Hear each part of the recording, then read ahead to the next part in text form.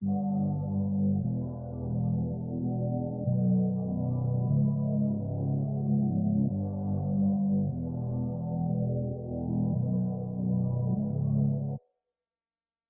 up. Frank. Headshot. Frank. Sit down. Frank. Stand up. Frank. Pass out. Frank. Wake up. Frank. Fade it. Frank. Fade it.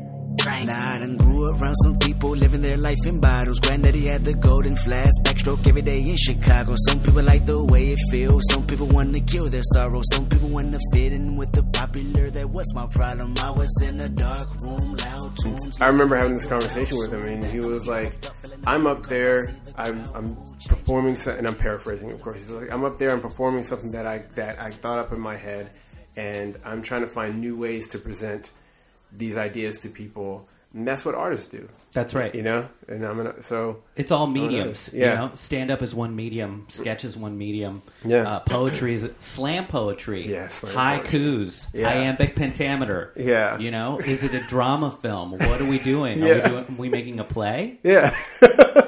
Maybe I'm doing watercolors today. You might laugh at the watercolor. Yeah. It's still it's all just art. So It's we're all art. artists here. We're all making stuff. We're all showing it to people. I've always felt the term artist sort of encompasses like everybody that is, or someone that's creative in more than one specific field, but you can obviously label anyone as an artist. Yeah. But I feel like if you do several things, which you do, that's more of an artist to me. Yeah. Sure. Like when they're like NBA YoungBoy is a dope artist, I'm like, artist. I had this conversation yesterday with people like my age. Keith, it was Kevin's birthday yesterday, our friend Kevin, and the guy that held the boom mic for about 3 hours. Yeah, shout outs to Kevin Hickey, man. Happy birthday. Bless him. Happy birthday, Kevin. And you know what he was doing before his birthday yesterday was going to the Proud Boy rally. He was on the Proud Boy side rally. of Light to protest those dudes. Mm-hmm. So I didn't know what they were. Sure. What is this? They just all look like Conor McGregor. They're dudes that wear MAGA hats and Fred Perry shirts. Yeah, they're like a slightly less racist enclave of Trump supporters. But They're definitely No, racist. of course. They Yeah. just dog whistle it instead of saying it explicitly. Yeah. But they have Latin members. I love that. I was like, no, that's just Catholics. Yeah. You're actually not allowed to say Latin anymore. Sure. They're just religiously. They're not Latinx. They're white Latinos. They're from Mexico City. Yeah. So anyway, that's So shout outs to Kevin, and you know him from holding the boom mic on one of your one of the projects. Yeah. Oh, by the way, today we have the one and only Quincy Ledbetter as our special guest on Eat, Pray, Judge, and Quincy is a musician, filmmaker, artist. Capital A. Yeah. Quintuple threat in the industry, in the business. Yes, and also makes hilarious sketches. Oh, thank you. And That means a collaborates. lot coming from y'all. That means a lot. Hey. Yes, sir. Yeah. So we're really happy to have you on the show today, and you picked a fun movie for us to watch. Good times. Yeah, I mean, this movie is all rainbows, sunshine.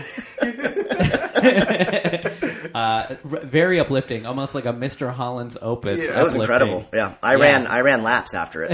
I was like, I'm never having kids, but I'm pretty inspired to not have children now.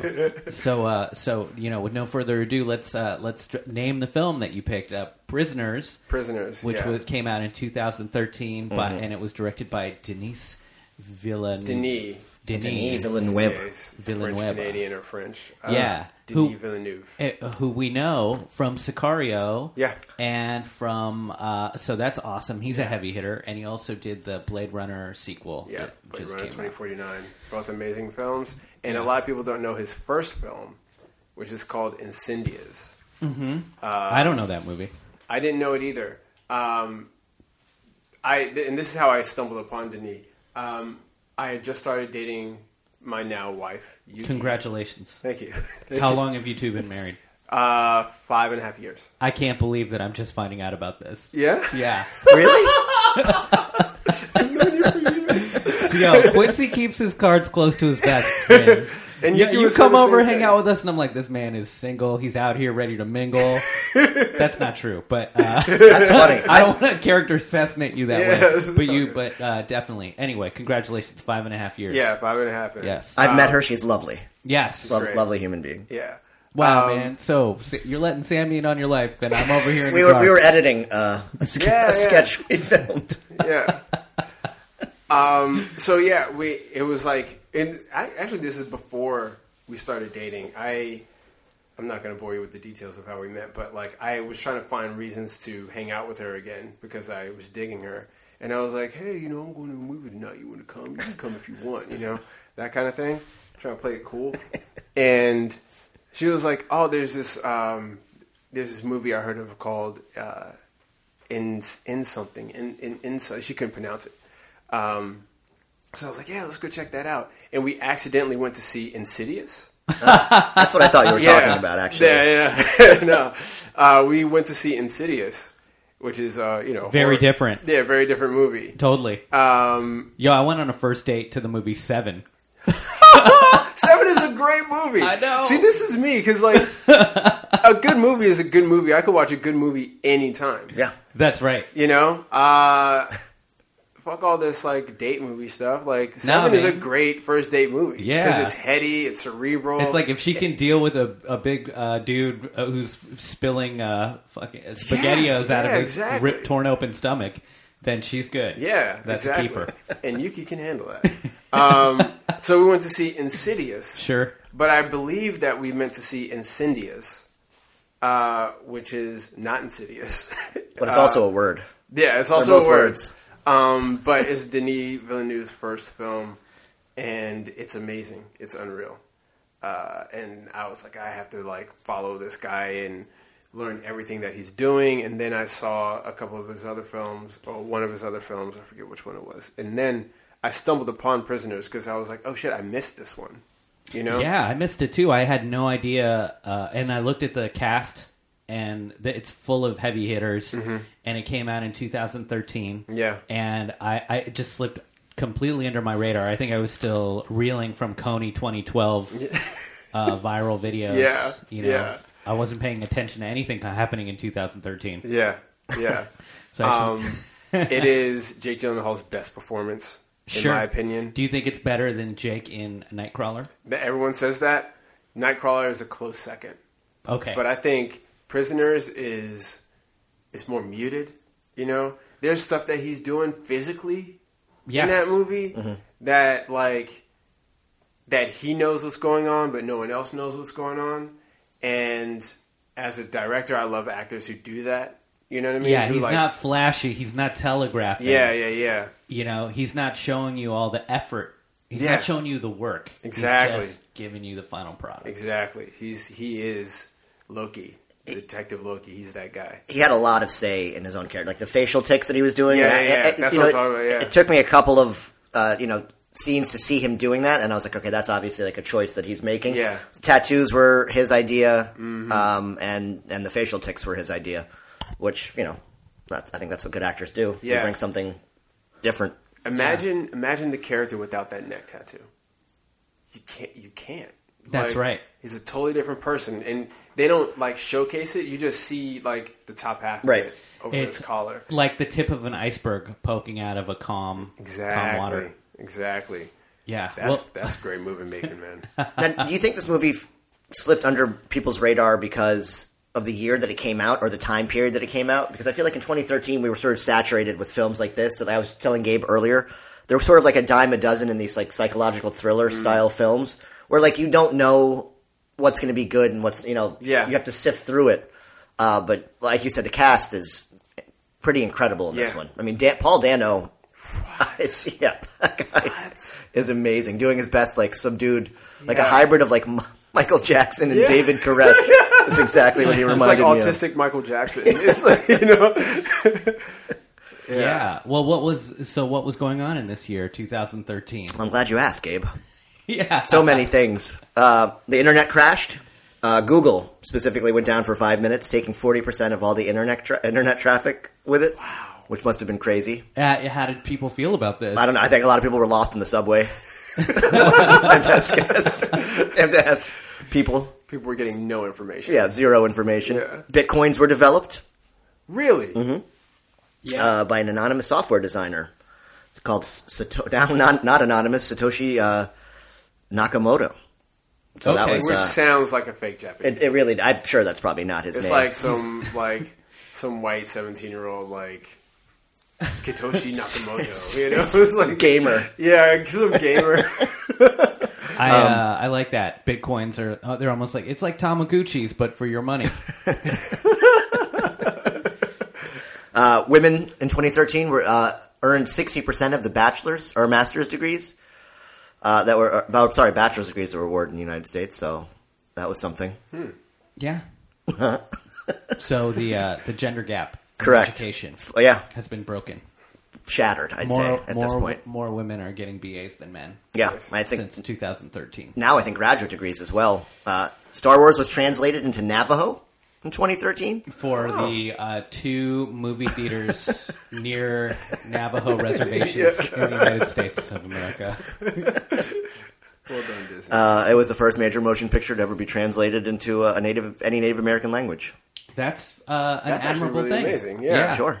I did not know that. That's very cool. Why That's would I know much that? better than sort of like what I think the Silicon Valley nerd dream would be. That they're like, we're gonna translate this movie into Klingon. Yeah, I was about to say that. Let's get in this cuddle puddle and translate it into there's a movement. Dothraki.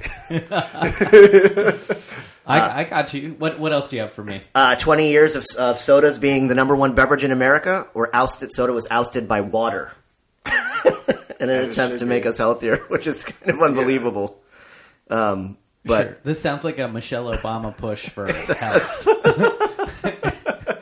That coupled with like a Michael Bloomberg, like we're gonna have a soda tax in New York, and then Michelle's like, look, we need to eat vegetables, and y'all need to drink water. Yeah. So she's like, on the real, just drink more water. Stay hydrated.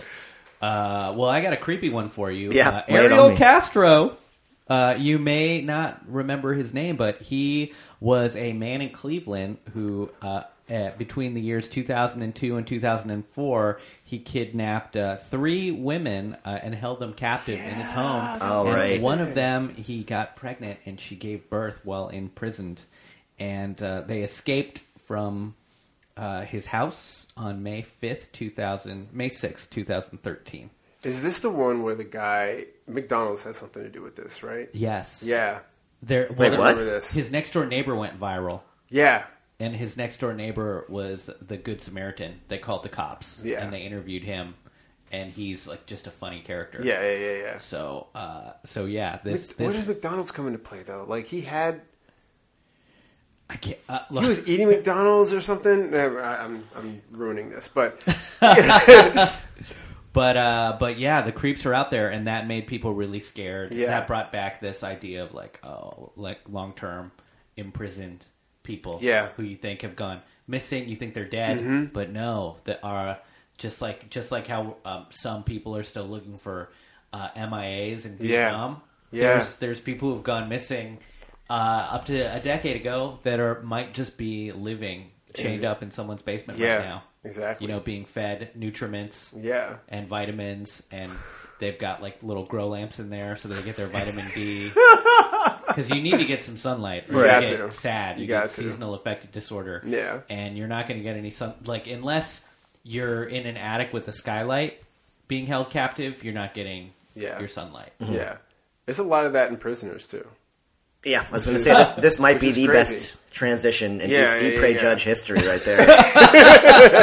It's almost like it was done on purpose. I mean, I had other things to talk about. Let's talk about those things. I feel like I knew that he wasn't purposely doing that transition. Yeah, I wasn't purposely doing it, It but was like, too good. No, it's just when we. It's funny because whenever we have to pick like things that happened that year, Sammy picks like really fun, like quirky, like news of the weird stories, and for whatever reason, I just get real dark. Yeah, like, not even on purpose. Just the first thing my eyes go to is like marathon bombers. Yeah. Like those 2 crazy Chechnyan boys. Who decided to set off pressure cookers in. Was Boston. that also 2013? Yeah, 2013. Jesus, this so was what happened? a huge year for terrorism in the U.S. too. Yeah. Domestic terrorism rather, and domestic violence with Ariel Castro. Yeah. And then not only that, but Edward Snowden made a huge splash this year as well when he leaked the NSA PRISM program. And he talked about the PRISM program, which was a secret surveillance program that the United States has set up to read American citizens' emails and so he's a whistleblower for that. It's a big deal. We never talk about it. It happened under Obama. Shout outs to the PRISM program. Everybody look that up. Also, shouts out to the PRISM program. Yeah. Don't know why you all ever trusted the government. It was never better. It's always been as bad as it is now. Miley Cyrus introduced twerking to white girls this year as well. Oh my God, don't get me started on that. I like when Gabe goes lighthearted. There we go. Fuck Miley Cyrus. Yeah, she posted a bunch of videos that went viral with her shaking that skinny booty. Yeah. Pancake butt. And because her career was failing. Sure. She was shit. She decided to appropriate black culture. Exactly. And that got her famous again. And then once she was famous, she abandoned the culture. She shit on the culture. Really? I fucking hate Miley Cyrus. Now, I think this is a textbook thing that white child pop stars do, and it is that they're cute sex symbols for pedophiles and little girls until they're about 16, 17, and then at that 17. Moment they have to rebrand themselves as bad girls or boys to get to sort of sell their sex again to normal people, and then they start failing because they're seen as corny, and then they appropriate black culture for 2 or 3 years. Yeah, black or Latino culture. But I can't imagine Justin Bieber doing narco corridos. I can't imagine him wearing a 10-gallon hat and those big those giant pointy boots. Yeah. However, you're absolutely right. So it's sort of appropriating some POC culture to get that street cred back. Yeah. And then after they create the controversy around that, both positive and negative, then they find Jesus. Yeah. They re-virginize themselves, and they go, "I'm going clean. I've gone on the journey. I've come out the other end of the maze.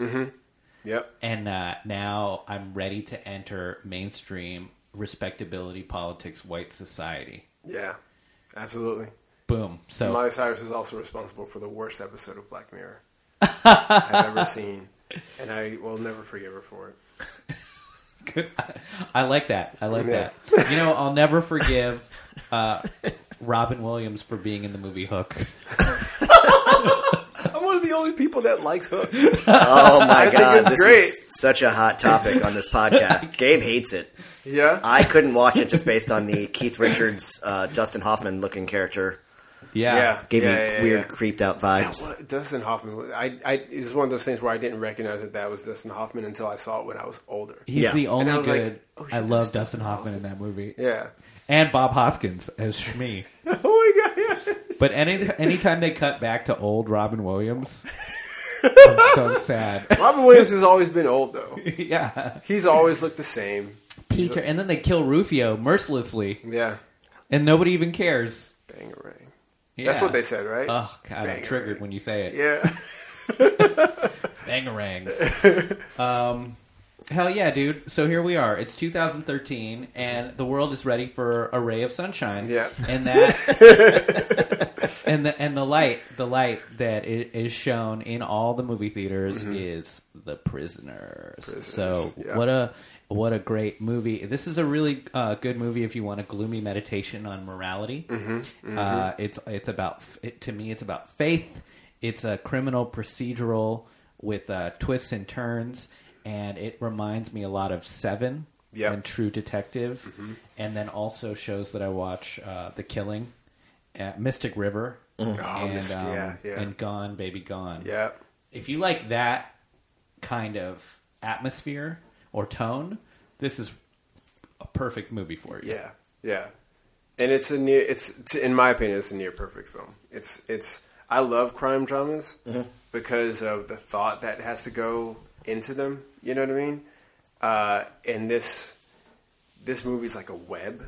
You know what I mean? A lot like Seven, a lot like Gone Baby Gone. You know, and from a storytelling perspective and from a technical standpoint, I just think it's a perfect film. I think it's amazing. which is why I chose it. Yes. Yeah. It's rife with debatable, subject matter. Oh yeah. Problematic. Yeah.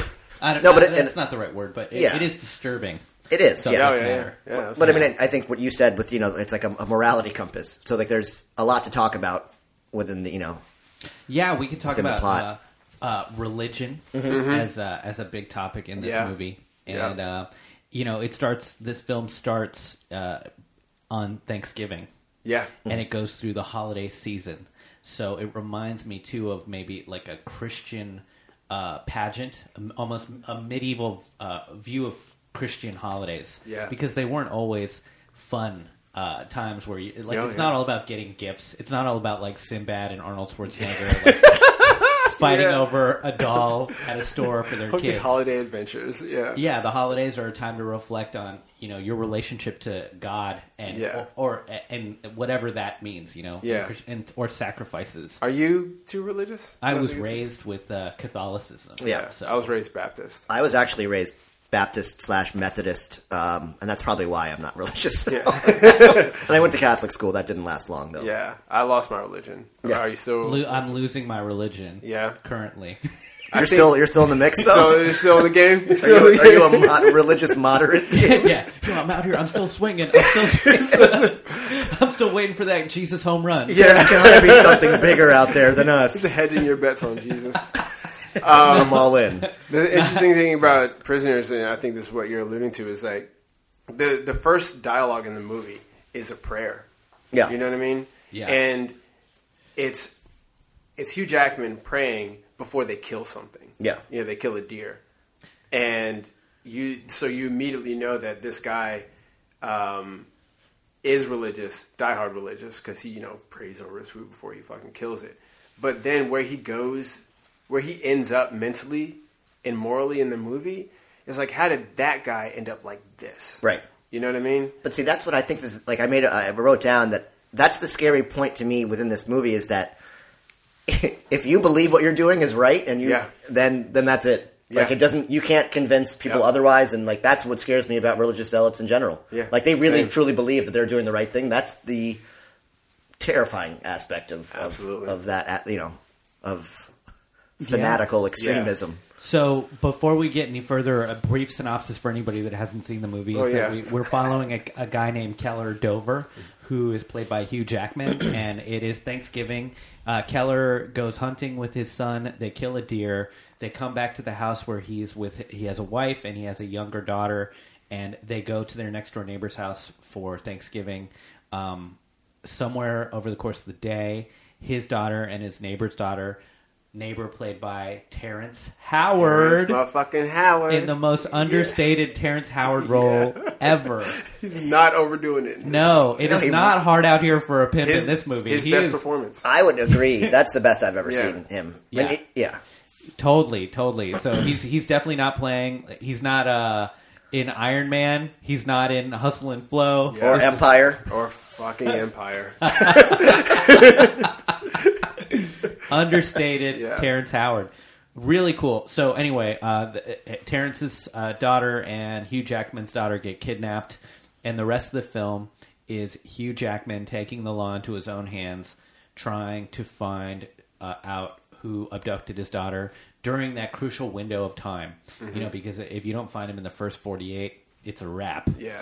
And parallel to his own investigation to find his daughter is Jake Gyllenhaal's character, Detective Loki, is also on the case looking for the victims and trying to solve the crime. Yeah. And so we've got two protagonists in this movie. We've got Loki and Dover, and they're using their own unique methods to try to solve the case. But really, it's full of twists and turns, and like you said, it's a spider web. It sprawls out, and another way we can look at it as it's like a maze or a labyrinth. Oh. I see what you did there. This is a labyrinthine film. Yeah, chock full of outstanding performances. Amazing. Like everybody in this movie. Yeah. was juicy. great. They're all doing perfect. great stuff. Melissa Leo, jeez, perfect. Who even knew? Yeah, no, she was in The Fighter, I think, a couple of years prior. Won an Oscar for it. Yeah, she was great. Yep, in The Fighter. He let her make some choices. She didn't want to have her glasses cleaned in between days of shooting. Really? Yeah, she was like, no, leave them dirty. I think it added a lot. That's so gross. Because you notice right here, I keep my lens cleaners on the I have one on interview table because crazies don't clean their glasses, Gabe. No, their vision is clouded. Mm-hmm. But before we jumped into the synopsis, we brought up like Hugh Jackman's character Keller Dover, and he's an interesting dude. He's very religious. Like the first thing that he did was give a prayer. He's also we as the audience are meant to like identify and sympathize with him because it's Hugh Jackman. It's Wolverine. Yeah. And he's presented as normal. Everything about him is not judged by the filmmaker. Like you know, he comes off as a very naturalistic performance, but he's very religious. He's a doomsday prepper. Yeah, doomsday prepper. And he brings that up in his first conversation with his son. And he said, well, I had this idea that like, I'll get to it later, but he's also patriotic. Yeah. His wife says, "What's your favorite song?" His favorite song is the Star Spangled Banner. Yeah. Yeah. He said that it's not, though, at one point. He was like, it's not my favorite song. Yeah. And he started singing, and he couldn't deal with it being butchered by Terrence. But then there's this part, to that point, there's a part where, and I hope I'm not jumping around too much, where Paul Dano's character gets released after being in holding. Yeah.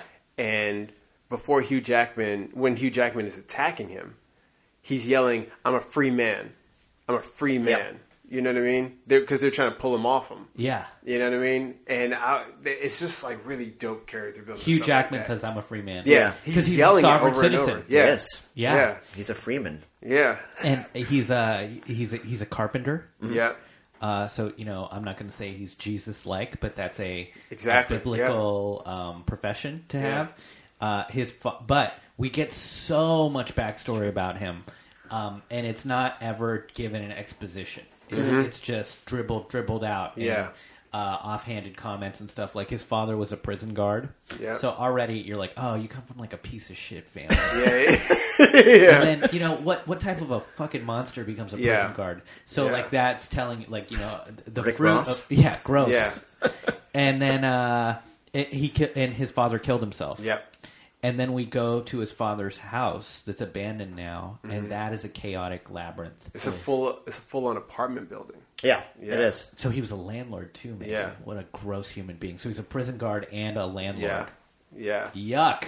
Yeah. So that is the soil from which Keller Dover, you know, sprouted. Yeah. Right. And then so everything that he does now in his life to be patriotic and to be in control and to be a good father and religious feels like it's a reaction to, like him trying to overcompensate for coming from this sort of chaotic, negative past. And as you know, I write and direct my films.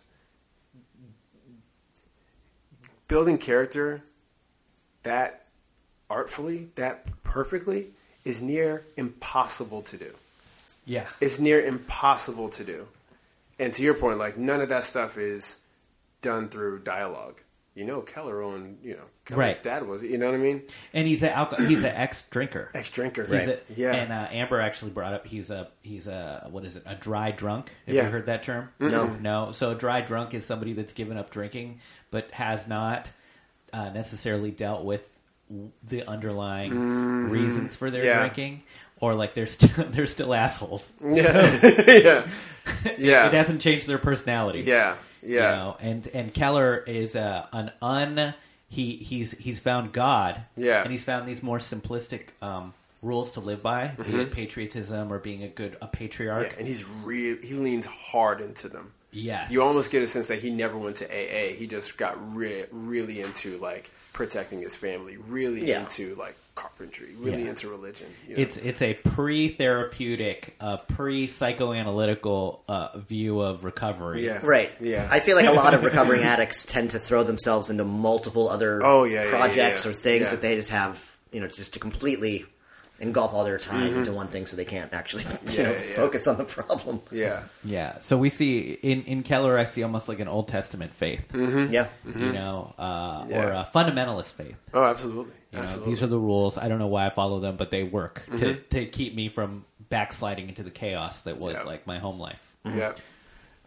Yeah. So we've got him, and then Loki. Yep. You guys ready to talk about him for a I minute? know. Oh, yeah. Talk about Loki. Yes. Well, Norse mythology is where this character came from. dude, can we talk about? So this is my favorite god, and I hate what Marvel Comics has done to him. But so you know, or even Christianity has like has this duality between like God, good God, and Satan as a bad god. Yep. But with Norse mythology, there is no binary like that. So Loki is as good or bad as Zeus, not as Zeus, as Odin or as Thor. And he's such a cool character because he was a giant who lived outside of Asgard. So he's a foreigner to the rest of the gods. And the rest of the gods hate ogres. So it's almost like a racism thing between the Azar and the ogres and giants. And then Zeus, I keep messing this up with the Greeks, but Odin, he loved traveling. He would like slum it, backpack through all of the other realms, wearing a big hat to hide his identity. He ran into Loki and he's like, "Hey man, you're pretty cool. I love hanging with you. Why don't we become blood brothers?" And Loki's like, "I don't know, man. The rest of your family hates me." He's like, "No, you got my protection. Like we become blood brothers and you can hang out and live in Asgard." Yeah. So Loki is this racially different foreigner who's best friends with Odin, who all of the other gods don't like trust. Yeah. But he's the fun. But what he brings to the table is that he's funny. Yeah. So he adds all of the joy and entertainment to their lives, and and they're all dumb as bricks. They're the worst. So every time other ogres and giants start attacking Asgard, Loki is the one who finds the sneaky, lawyerly way to get them out of the pickle that they're in. Yeah. And then they never give him the credit. So he always has to sort of pay this psychic debt later for saving the day. So he's like this tragic hero in all of the stories. Yeah. And I thought about him, like, you know, reading about him as a kid, I was like, oh, Loki's like an immigrant, you know? He like he shows up in Asgard, he gets citizenship. He's always expedited the process for his citizenship. Yeah. But he's always somehow like seen as kind of other than, because he's not the same race as everyone else in Asgard. And he's the coolest character in all the stories because he's the one who can easily speak with the giants and the ogres and the elves and then the humans. So he like fits in any realm. Yeah.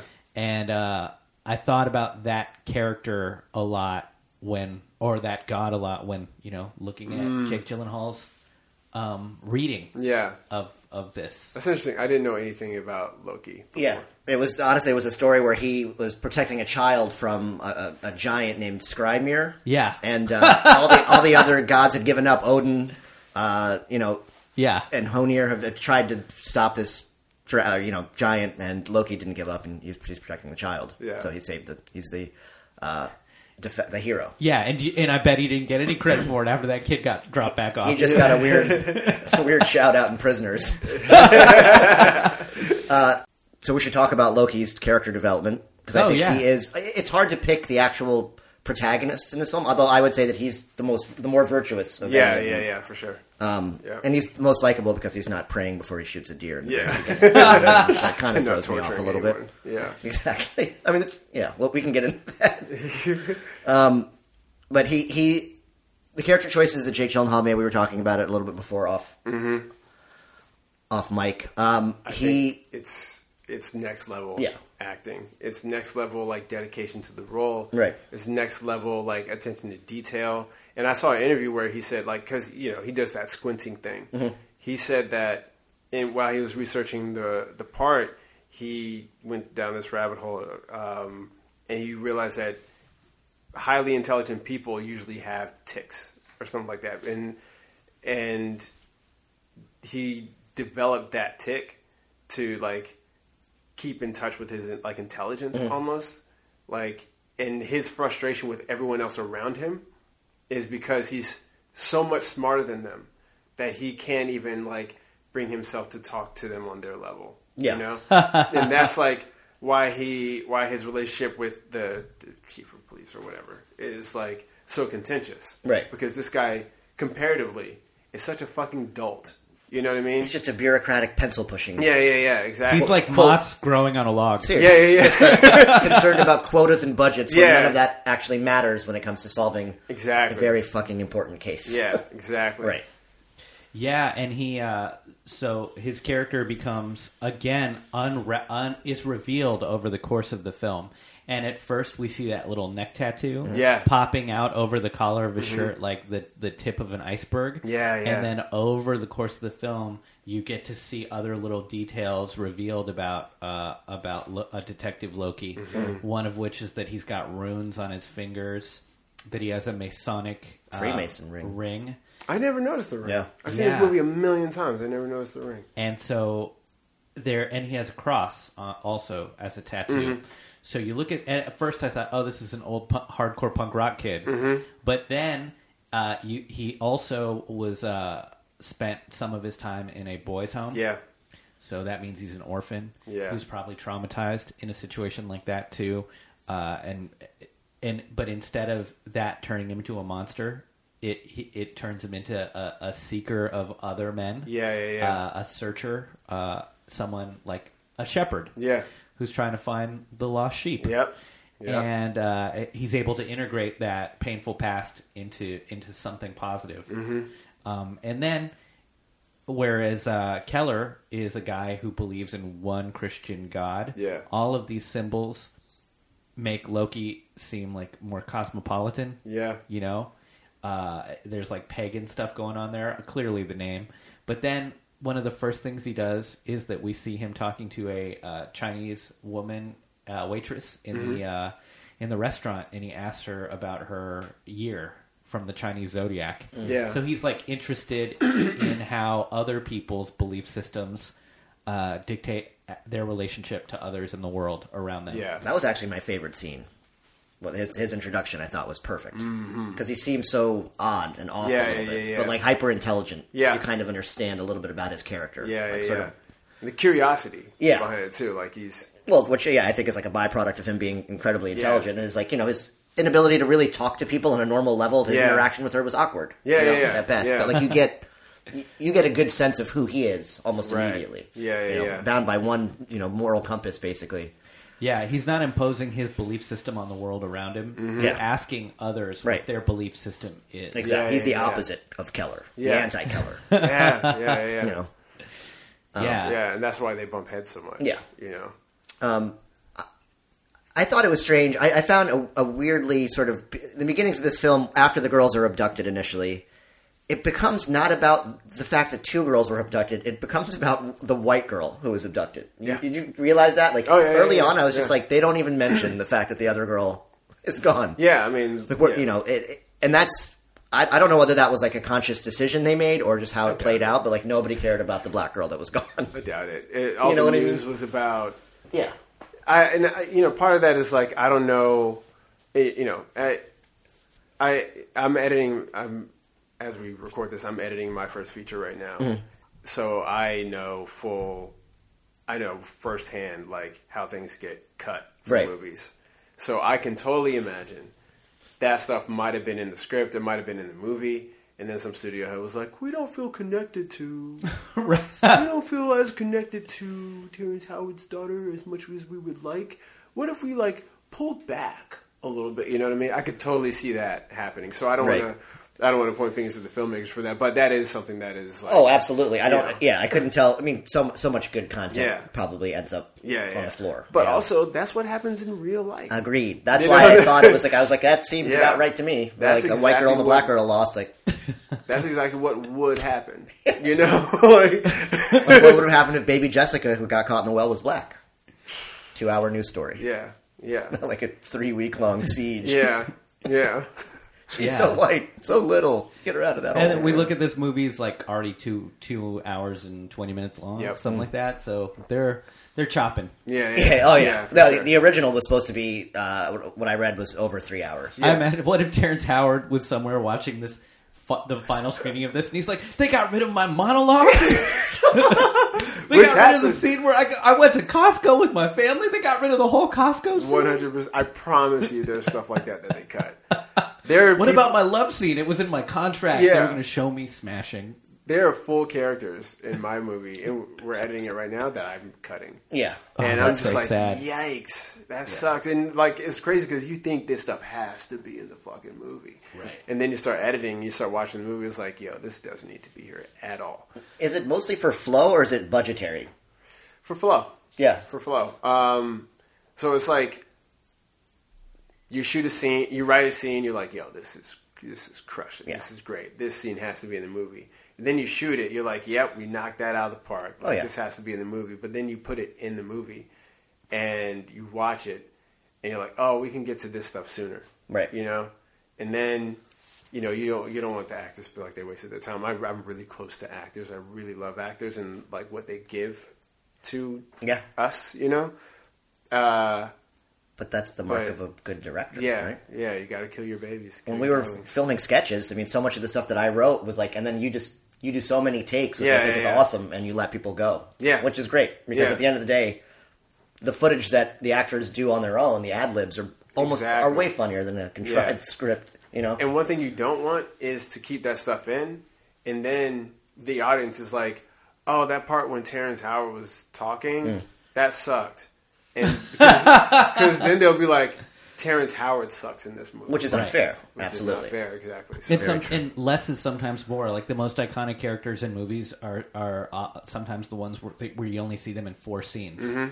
You know, like I watch No Country for Old Men, and Woody Harrelson's character is in like 2 scenes. Where he's like, I know Anton Chigurh. Yeah. There's no way you can reason with that man.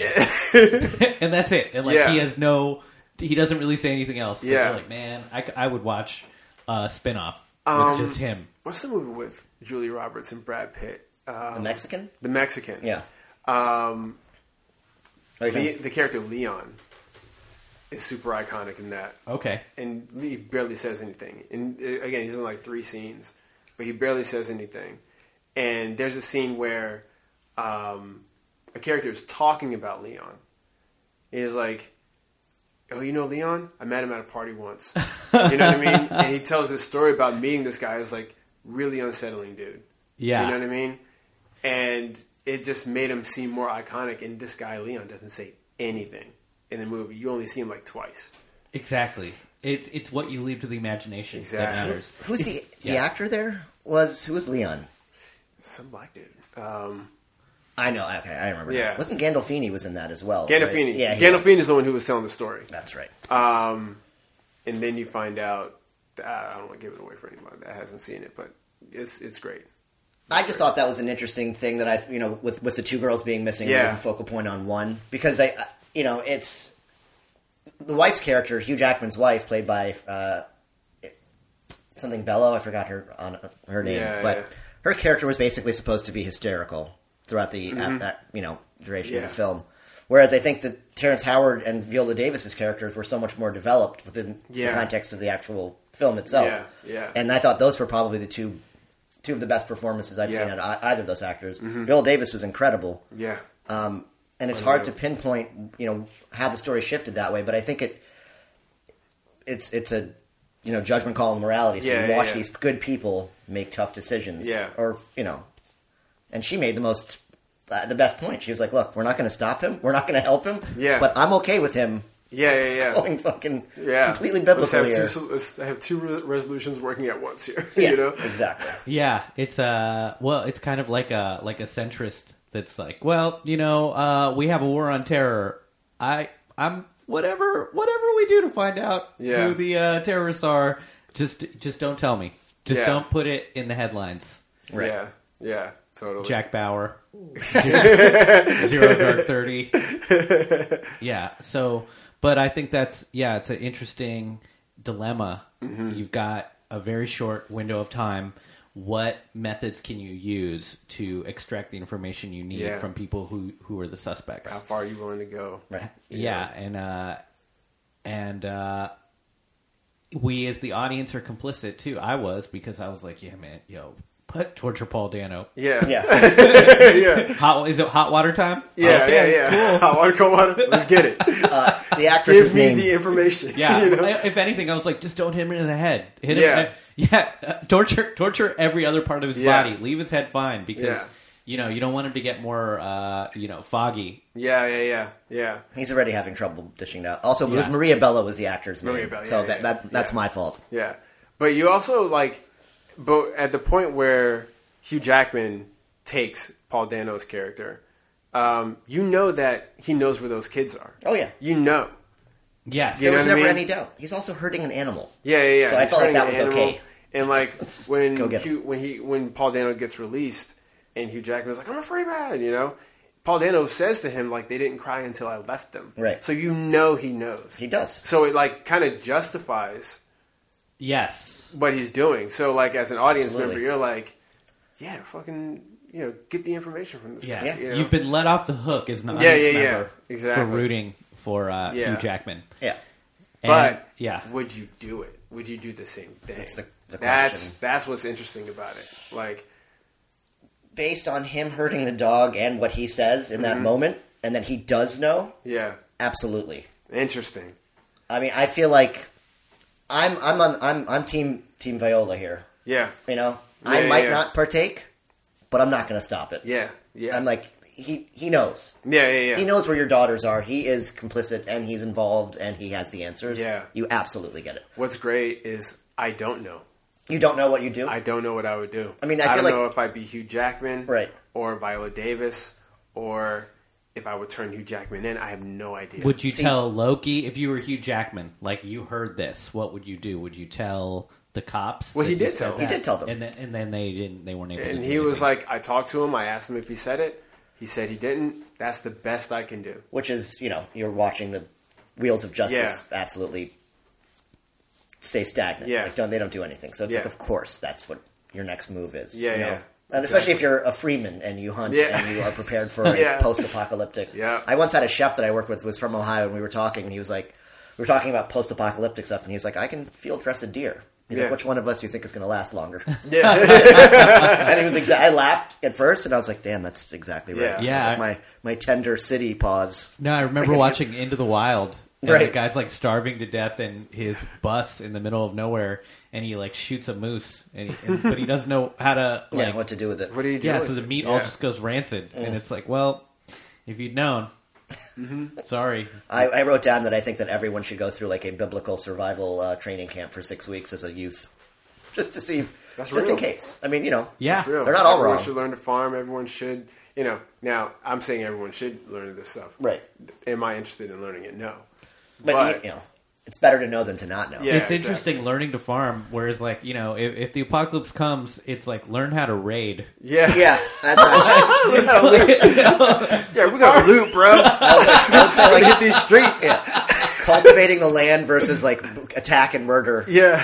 murder, death, kill. I'm I want to be I want to be on a horseback like a Mongol. Yeah. That's really true. I'm trying to learn how to Kung shoot Fu. arrows backwards. Yeah. That's also included in my my mental Yeah. image of what the Freeman survival camp for Archery. toddlers. Y'all can grow carrots and maize Yeah. if you want. You also learn how to Karate. shoot a bow and arrow with your Yeah. feet. Oh man. So The reason that I posed that question initially is when you said it, I wrote it down too. I was vigilante justice ? Mm-hmm. None of us have kids, right? Nah. See, I think it would be interesting to see parents. I mean, I have younger siblings, and I know that I would do whatever would be necessary to protect them ultimately. So I feel if you talk to a mom, Yeah. It's interesting because, just earlier this week, my niece got really sick. She just turned 3. And I called my brother, and I asked him, how's Julie doing? And he was talking about her pain as if it was his pain. Yeah. And he said, and she's just learning how to speak and all that stuff and express herself. And he said, Quince, she kept saying, Daddy, I'm scared.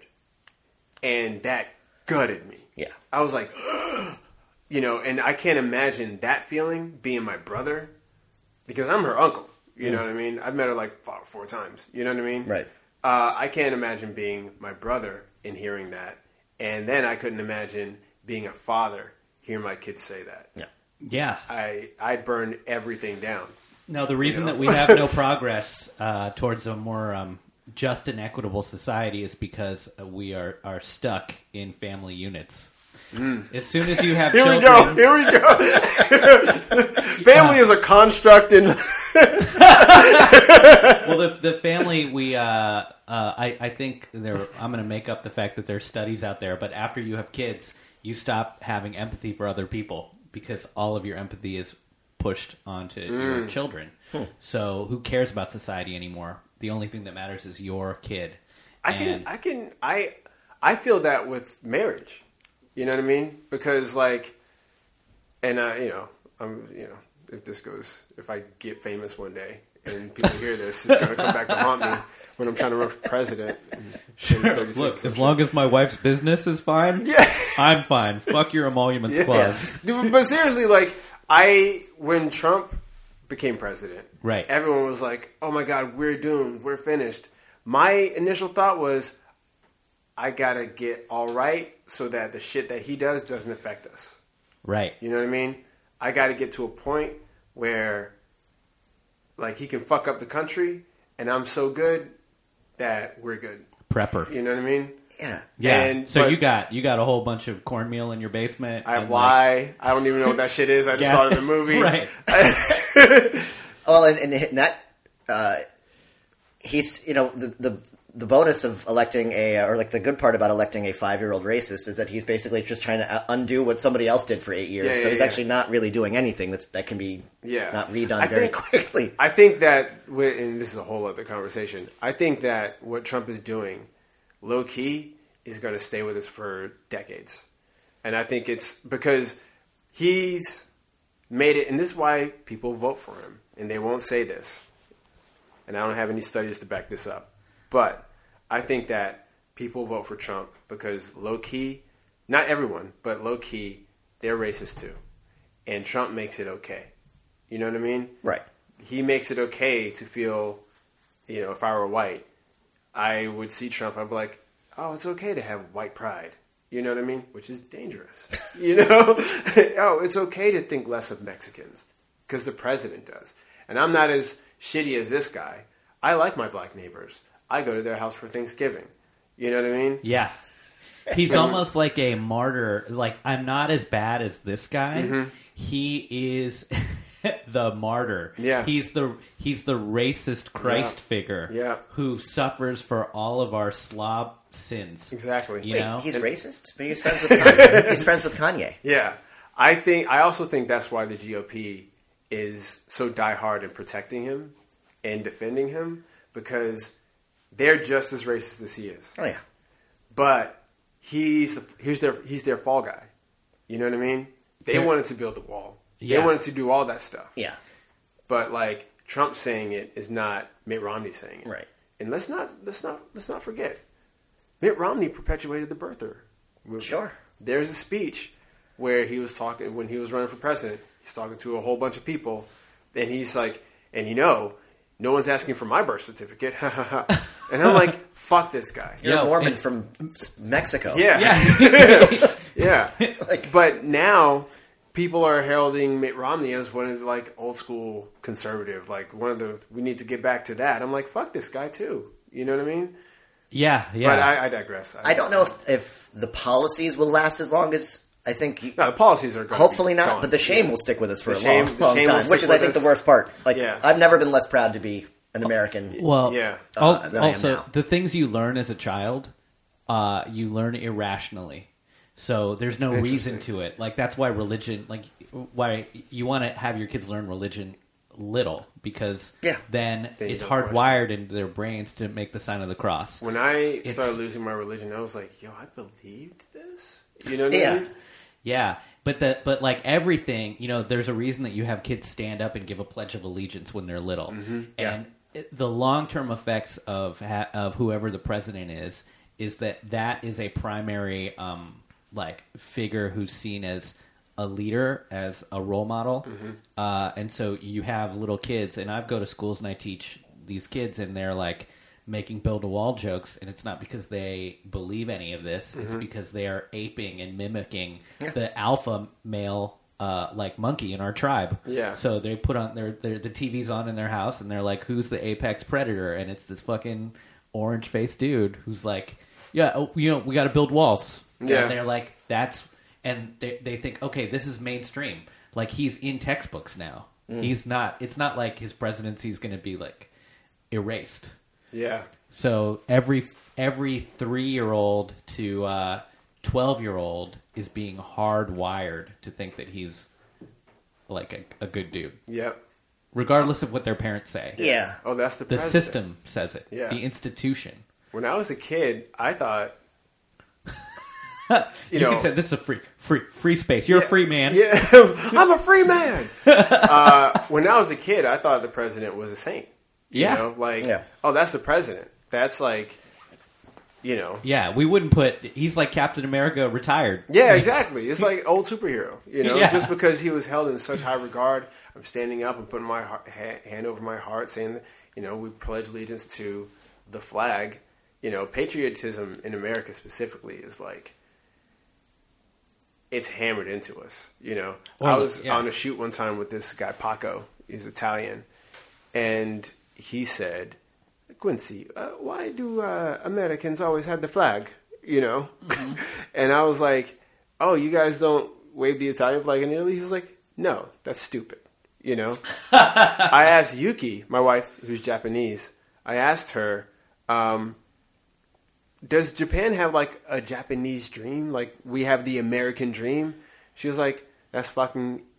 It's idiotic. Like, no, there's no Japanese dream, you know? Yeah. But one thing that's interesting is, like, if you ask anyone from any background, any, like, belief, anything, what the American dream is, they'll all say the same thing. You know, you ask someone in the KKK what American values is another big one. Like, you ask them what American values are important to them, they'll say the same thing that Dr. King said, They're that like, I say. Life, liberty, pursuit of happiness. Life, liberty, freedom of religion, you know? Yeah. And we'll all say the same thing. And I just recently, over the past couple of years or so, started thinking about this. Like, we all say we want the same things, but do we all want the same things? For real. We're just programmed to say this stuff. You know what I mean? Patriotism, the American dream, American values. What are they? Do you believe in them? Yes, I believe in them. Yes, you know? Yeah. But then when you think about it, it's like, there are a lot of people who I know that were like, I don't want everyone to have the same different religions. I want everyone to have my religion. Sure. You know what I mean? I don't want freedom for all people because freedom for this person might mean less for me. Yeah, and it's my own freedom. Well, exactly. Also, if we're all told we're special... Yeah. And they give everybody the same stuff. Yeah. Then how can you prove that you're special? Yeah. It's called communism, right? Yeah. And Americans or like, you know, want to be special. Anybody that doesn't want universal health care, I'm like, oh, you're like, I got mine. Yeah. Well, like, who cares who else is sick? I think that's astonishing to me. That's kind of how it works in this film, too, though. You have such a patriotic, religious person who believes in, you know, the system, essentially. Morality. Now, you're right. Know? And now there's a crack in the system. He sees how flawed it is when the wheels of justice stop moving. And he takes matters into his own hands. I'd say this, though. I wrote down the monsters, and I put it in bold. And every character in this movie, there's no evil person. There's no black and white evil person in this movie. They all have faith. Yeah. And they all are products of something happening where they made a decision. Whether or not you agree with the decision, they're all trapped in the maze. Yeah. And the maze is like their minds or finding a reason. So you don't see Melissa Leo's character as Melissa evil? Melissa Leo's the aunt? Yeah. Yeah. The thing is, there's a reason why she's doing what she's doing. What was see, this is where I might have missed it, but I didn't get, and I wrote down that I didn't get an explanation, which is one of the very few flaws in this film, is that aspect of it. Like her character background. I'm glad you brought this up. Okay, perfect, because I'd love to... So when Hugh Jackman, towards like the climax of the film, Hugh Jackman goes to see her to like when he finds out this bitch took my daughter the second time. Yeah, the second time he comes. Packing. Right. When she is making him get down in that hole, she explains to him why she's doing this, and it's because her and her husband, who he realizes the guy that was found dead in the preacher's basement, right. Her and her husband had a son, and they were super religious. They had a son. The son he died of like cancer or something. That's like right. That. Mm-hmm. He died of cancer, and they lost their religion. They lost their faith. Right. But they still believed in God, and they didn't understand why God did this to them, did this to their little boy. So they waged a war against God and against everyone else. If we can't have kids, you can't have kids. And that's why they started kidnapping. It was a very spiteful. Yeah, I mean that's evil. You can call it. I don't. It's not chaos though. It's structured. It's controlled. It's like It's evil, but this is. I'm sorry. Maybe the term evil isn't correct. Yeah, it's not great.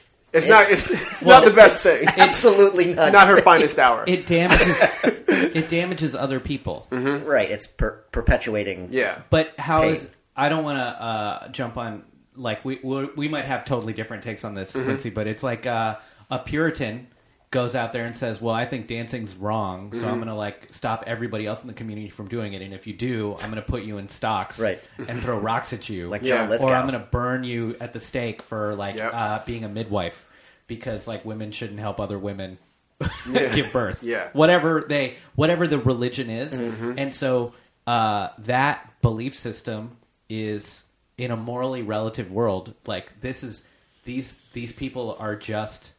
The killers in this, the abductors, are religious zealots. Yeah, and that makes them no different than Puritans or anyone else who fundamentalists in a fundamentalist way follows a religion. The interesting thing about the movie is when you realize that that's the reason why she's doing this. I'm hurting these families because God hurt me. Yeah, it makes Keller no better than her because this guy took my daughter. I'm going to hurt him. I'm going to take your son from you and torture him because he hurt me. They're the same. You see what I'm saying? I see your point. Yeah. But I don't necessarily view them on the same plane at all. Because I feel like he is, to him, he honestly believes, he knows that Dano has the answers. That, Alex Jones has the answers. He knows, 100%. Yeah, without a shadow of a doubt. Yep. That one scene, they didn't smile until I left. They didn't cry until I left. Yeah, that was all he needed. That's all any of us needed. That's all the audience needed. Yeah, to begin the process of justifying his behavior. That's different to me than what she's doing. But in the same way that Keller knows, and I'm not trying to explain what she's doing. What she's doing is horrible. Right. But like in the same way that Hugh Jackman knows that Paul Dano took his daughters. Yeah. That woman knows that God took her son. Yeah. You know what I'm saying? I'm going to hurt God's children for hurting my son. It's just such a much more indirect way. And I mean, I understand. I think it's because it's kids. That's what puts her, and she's done it more. Right. I think that's what puts her over Hugh Jackman. You know what I mean? Right. And as someone who, like we said before, like I lost my religion. That was an extremely traumatic experience for me because I didn't believe in God anymore, but I was still angry at God. You know what I mean? At that point, it's so ingrained into your DNA at this point. And to this day, I cannot take God's name in vain.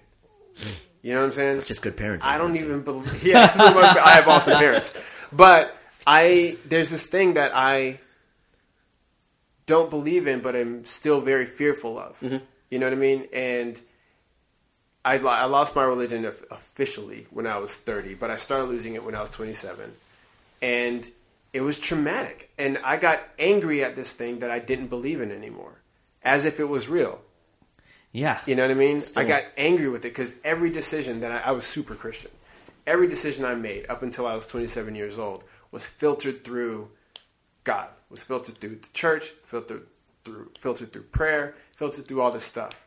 And when I lost it, I was like, shit, what have I been doing? What haven't I been doing? Yeah. What relationships have I turned away from because I didn't think they were holy? What chances didn't I take because I didn't think that's what God wanted for me?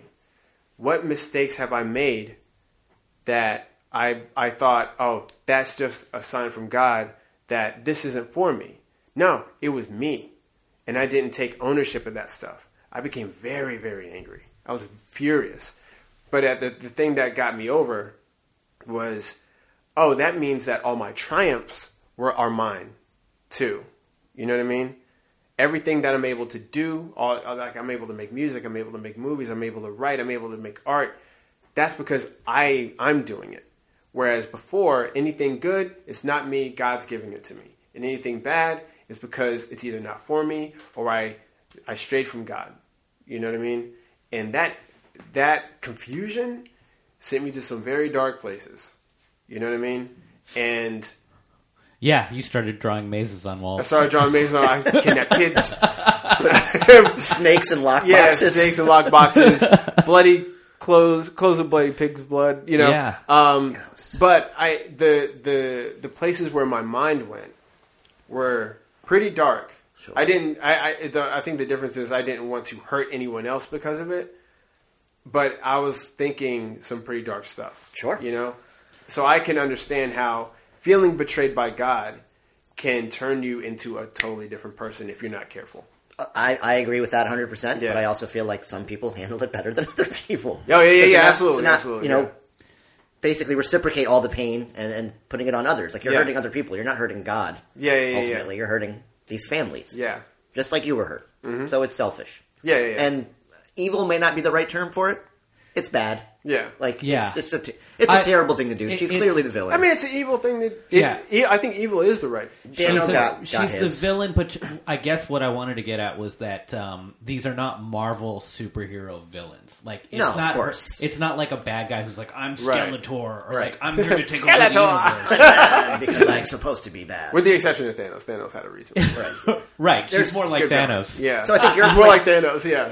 What I think Gabe's going to say is you're cause and effect. Like, there's obviously a cause Right. Yeah, and something traumatic that happened to turn people, and it does. Yeah. You know? Because you see, like, photos of her with her happy husband Sure. wearing his little maze Maze on his thing, neck, yeah. and it's like, oh, these are hippies. And hippie evangelicals that wasted a decade of their lives in a car handing out pamphlets, and then their son gets cancer, and they go, why? Why have you forsaken me, God? And There's at that no point, they're answer. like, okay, well, you know what? There's no answer. Fuck you, God. We're going to fucking be terrorists. Yeah. Because they're like ISIS. They're Oh, just yeah, out there absolutely. like, it's the same thing as like, well, I'm gonna go walk into this market for God and blow everybody up. But it's that self-righteousness that I believe, again, with the religious zealots, is like, I thought we were good. I thought I was covered. Oh, yeah, I put yeah. $20 in the plate. Yeah. Like, am I okay? Am I absolved? That's what's funny about Catholicism.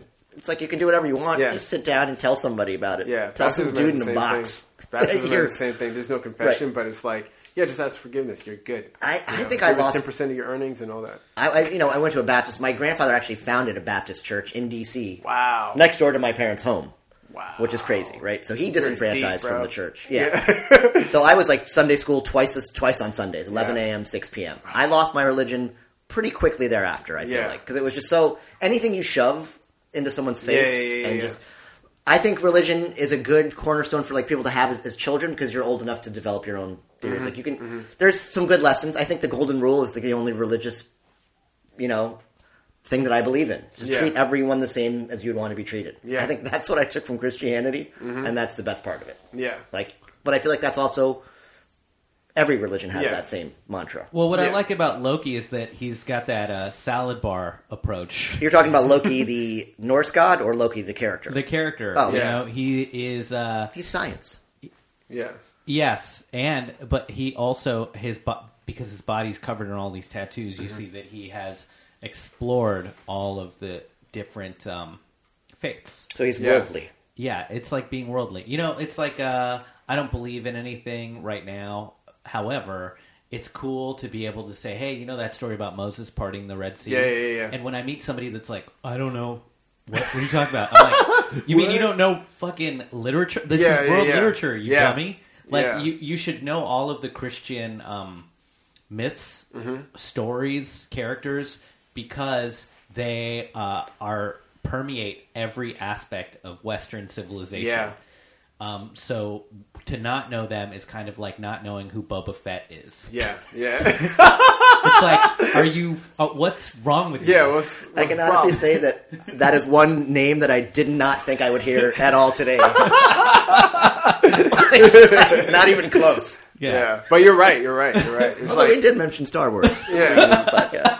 Gabe just stuck on that point. Yeah. Are y'all going to get Disney Plus? Nah, man. No. No, I don't need to see any Princess Jafar sing a song. Like, I'm a grown man, dude. There's so much more than that. Is there? Yeah, no, it's all fine. It's fine. I like Darkwing Duck as much as the next guy. More of a DuckTales cat myself. Yeah, Launchpad, I'm down. Right? Yeah. So should we talk about this movie's so good in the sense that it's the script is great, and obviously you have a director's mind when you see it. So like you're more critical than I am of certain things, and if you like it as much, I mean, I just as like a layman movie viewer, even though I co-host a podcast about movies, I think it's the acting that drove this film. I mean, the acting and the questions that it asks are obviously great. Like, there are a lot of good crime dramas out there, but the special thing about this film is like the attention to character and the acting. But I mean, who you have in this film? It's like there's 3 Oscar nominees. Yeah, Hugh Jackman, who is I don't know him well enough. I mean, I know his movies, and I've never thought that like he's like one of those guys who can sing and dance. He's the triple threat. Hugh Jackman. Yeah, but he was awesome. He was. This is as good as I've ever seen him. Yep, same by far. So my perception of him changed with this film. Yeah, Viola Davis is an incredible actor. Terrence Howard's best role. They're both Oscar nominees as well as Gyllenhaal. This is, I think, Nightcrawler is still my favorite Gyllenhaal movie. I can get with that. But this is a close second. His character is so good, but so sort of understated in the same time. Yeah. But the choices that he was allowed to make, I think, is saying a lot because directors don't typically. I think good directors will let you do that. Yeah, but that's what he let these people make these choices. When you talk to actors, like giving them space, right, to make the character their own and help them find a connection to the character, like pulling from their life and putting their life onto the role. Like that's whenever you hear that a director has done that, then you watch that movie. It's usually the best. I read about something about Brad Pitt. I've never thought that he was the most talented actor. He's really good. He's good, but you can't even tell how good he is because it's such always like a subdued performance almost. Yeah. But I read something about the research that he puts into his actual characters, to every single character he does. Yeah. Like directors are kind of blown away by it. I didn't realize that. It's weird because it's never the acting with him. It's the fact that the roles and the films he chooses are always incredible. Yeah. Like that's the kind of guy he is. I always thought he was just a smart, like Clooney's the same way to me. It's like to a lesser extent, but like they pick the films that are great for reasons. And I think that society has done actors like that a disservice because when you watch a movie with Brad Pitt in it, it's, oh, are you going to go see the new Brad Pitt movie? Of course. You know what I mean? Yeah. And it's like, oh, when you see George Clooney in a movie, it's the Clooney movie. It's the Clooney movie. But that's also, that gives them the freedom to choose the projects they work on and get budgeting for projects that you want to see. There's some actors who I think they pick movies where everything is bad so that they look great. Yeah. So, I mean, I don't know if this is true, but Nicolas Cage is awesome because he's always the best thing in whatever movie he's in, or the worst. But he makes the movie. So Nicolas Cage is interesting because what is he doing? Like paying off debt. How many more movies does he have to make like that to pay off? What debt does he have left? Like he's made so many of these movies. The guy had a dinosaur head. Like he bought dinosaur heads. He's bought some weird stuff. I read an article where he was like, "I'm really into stones," or some shit like that. You know what I mean? It's like, I want to hear which Gabe. Did you have a role in mind? Well, I was just thinking that I think it's also economics that does this because once you become like a star in Hollywood, your budget goes way up, and if your budget goes way up, then you can only have one star in a film. And so the system dictates that the movies become star vehicles. Even though my favorite films are the ones where it's an ensemble cast. Yeah. Because then you get to have all of these great actors playing off each other. But you typically only have the budget for one or two, like a leading man and a leading lady. And like I think about every Tom Cruise movie, since he makes them with his own studio. Like my favorite Tom Cruise roles are Magnolia and Tropic Thunder. And I don't even like Tropic Thunder, but I like him in it because he's. Tropic Thunder? It's fine. Look, we could talk about that movie later. Whatever. It's just not. It's not my cup of tea. I'm not saying it's a bad movie, but him as Les Grossman is so fucking cool. Good. I didn't even know it was him. Oh, really? Until halfway through the movie, I was like, that's fucking Tom Cruise. What would Tom Cruise's career been if he had not been a leading man and had been allowed to become this character actor? Because he's funny. Because he can play in makeup. He can play, and then also in Magnolia, he's not in that much of the film, but he's like the most important, to me, the character that makes the biggest impact. Yeah, he represents something that's like very powerful. And in a good and bad way. Yeah, absolutely. And he's just this big avatar for hate in that film. But like a lot of these big time actors, it's like early in their career where they don't have the name yet, that they actually are. I think their films are interesting because they're playing against type, or they're just cameos. And then later in their career, once they're old, and then everyone's excited to have them come back and have a second or third act in their career, that they make interesting choices again. Yeah. You're getting their most authentic selves, I think. It's like the same thing with like, why is every rapper's best record their first one? It's because they're young and hungry and committed to their craft, you know? Whereas like Tom Cruise, after he freaked out publicly, probably was not on a lot of lists to get roles. The fact that he had his production company, he was able to star in his own movies. That being said, like Tom Cruise's best work, I think, we'd like to think he's a friend of the podcast just because we've done so many. We've done like 7 Tom Cruise movies. But I mean, Rain Man to me he's so much better as a supporting role, in my opinion. You know?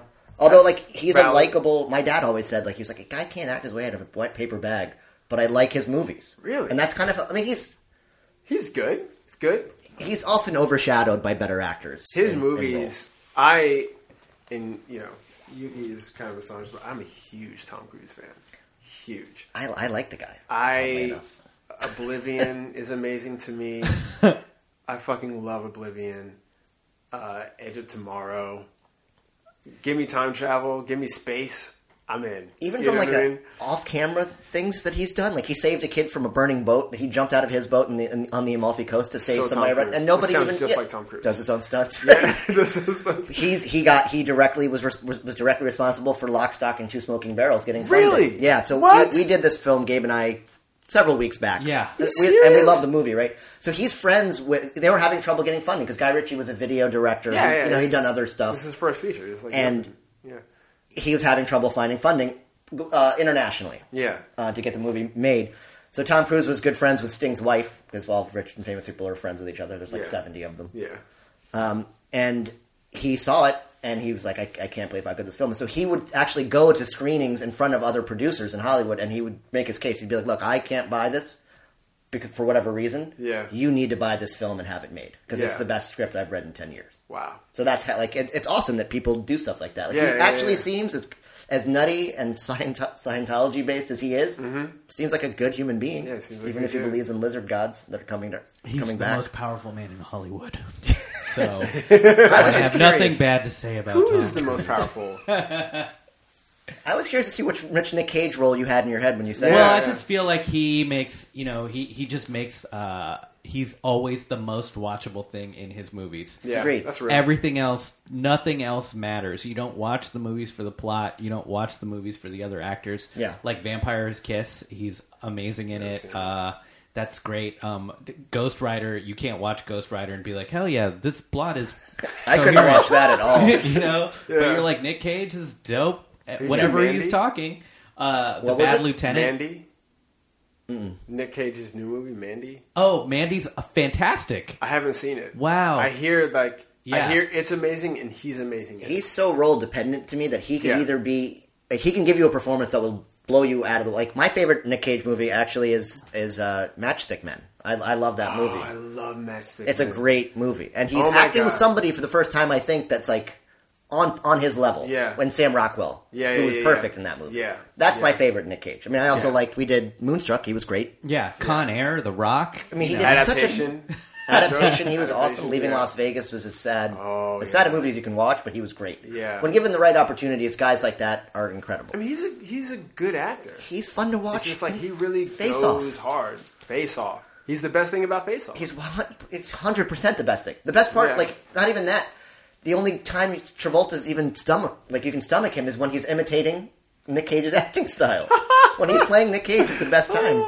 It's so funny. Yuki can't stand to watch John Travolta movies. Because he's a shitty not because John of his Travolta. acting, but like because of his face. She thinks his face is so big. It is. It's just like a big face. It's just like she can't, every time it she just can't do it. startles She's like, her. turn it off. Turn it off. I'm just imagining the worst torture would be her waking up and like she's duct taped to a lazy boy. You get faced and her off. eyes are open to like Alex from Clockwork Orange, and you've just put Gotti on.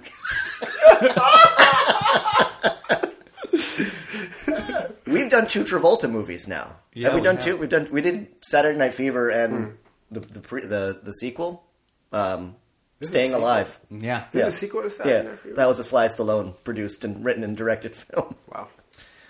Well, all right, guys, Sly. we're running out of time here on the podcast. I hope this was good. This was good. So That was great. I'll start us off and say that if this movie is not going to be everyone's cup of tea, but if you like procedural crime and you like meditations on morality and a perfectly written film, I give this movie 10 out of 10 Same. bloody children's socks. 10 out of 10 bloody children's socks. Yeah. Yeah. I give it 10 red whistles. Yes. I'll give it 10... we're all 10s? Yeah. Damn. I'll give it 10 snake-filled lock boxes. It's great. And honestly, this is, I think, the most we've ever strayed away from the movie in a discussion, which I think is a testament to how good this movie is. I mean, we talked about... It takes you so many different places. It really does. And it opens up discussions about things that are fun to talk to amongst a slightly similar-minded group of people. Because if you can go off on a tangents here, but, it's... And that you're right. That is a testament to a good movie because when I write my stuff and when I make my films, that's what I'm trying to do. I'm trying to hey, the movie is about. It's not about the thing that you see in the movie. It's about all this other stuff. Yeah. So when people talk about the movie, it takes them over here. Absolutely.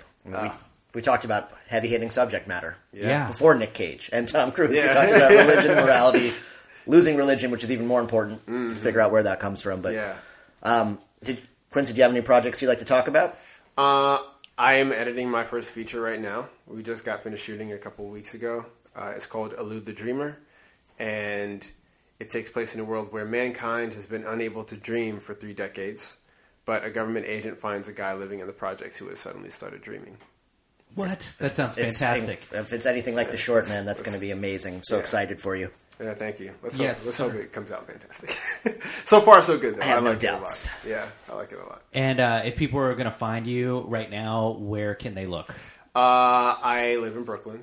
No. All right, everybody. Just give me your address. You can meet your lovely, my lovely wife. Come hang out. Yeah, food. watch Gotti with us. Yeah.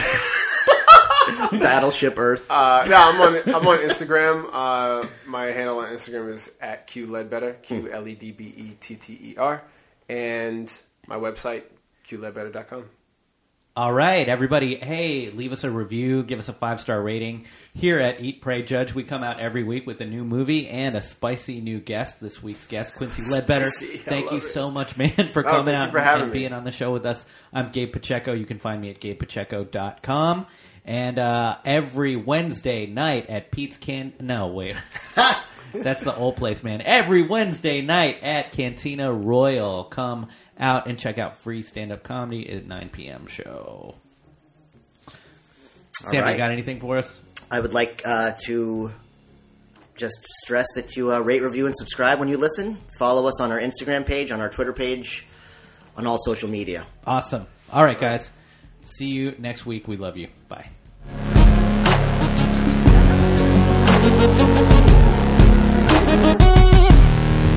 This is how I show my love. I'm painted in my mind.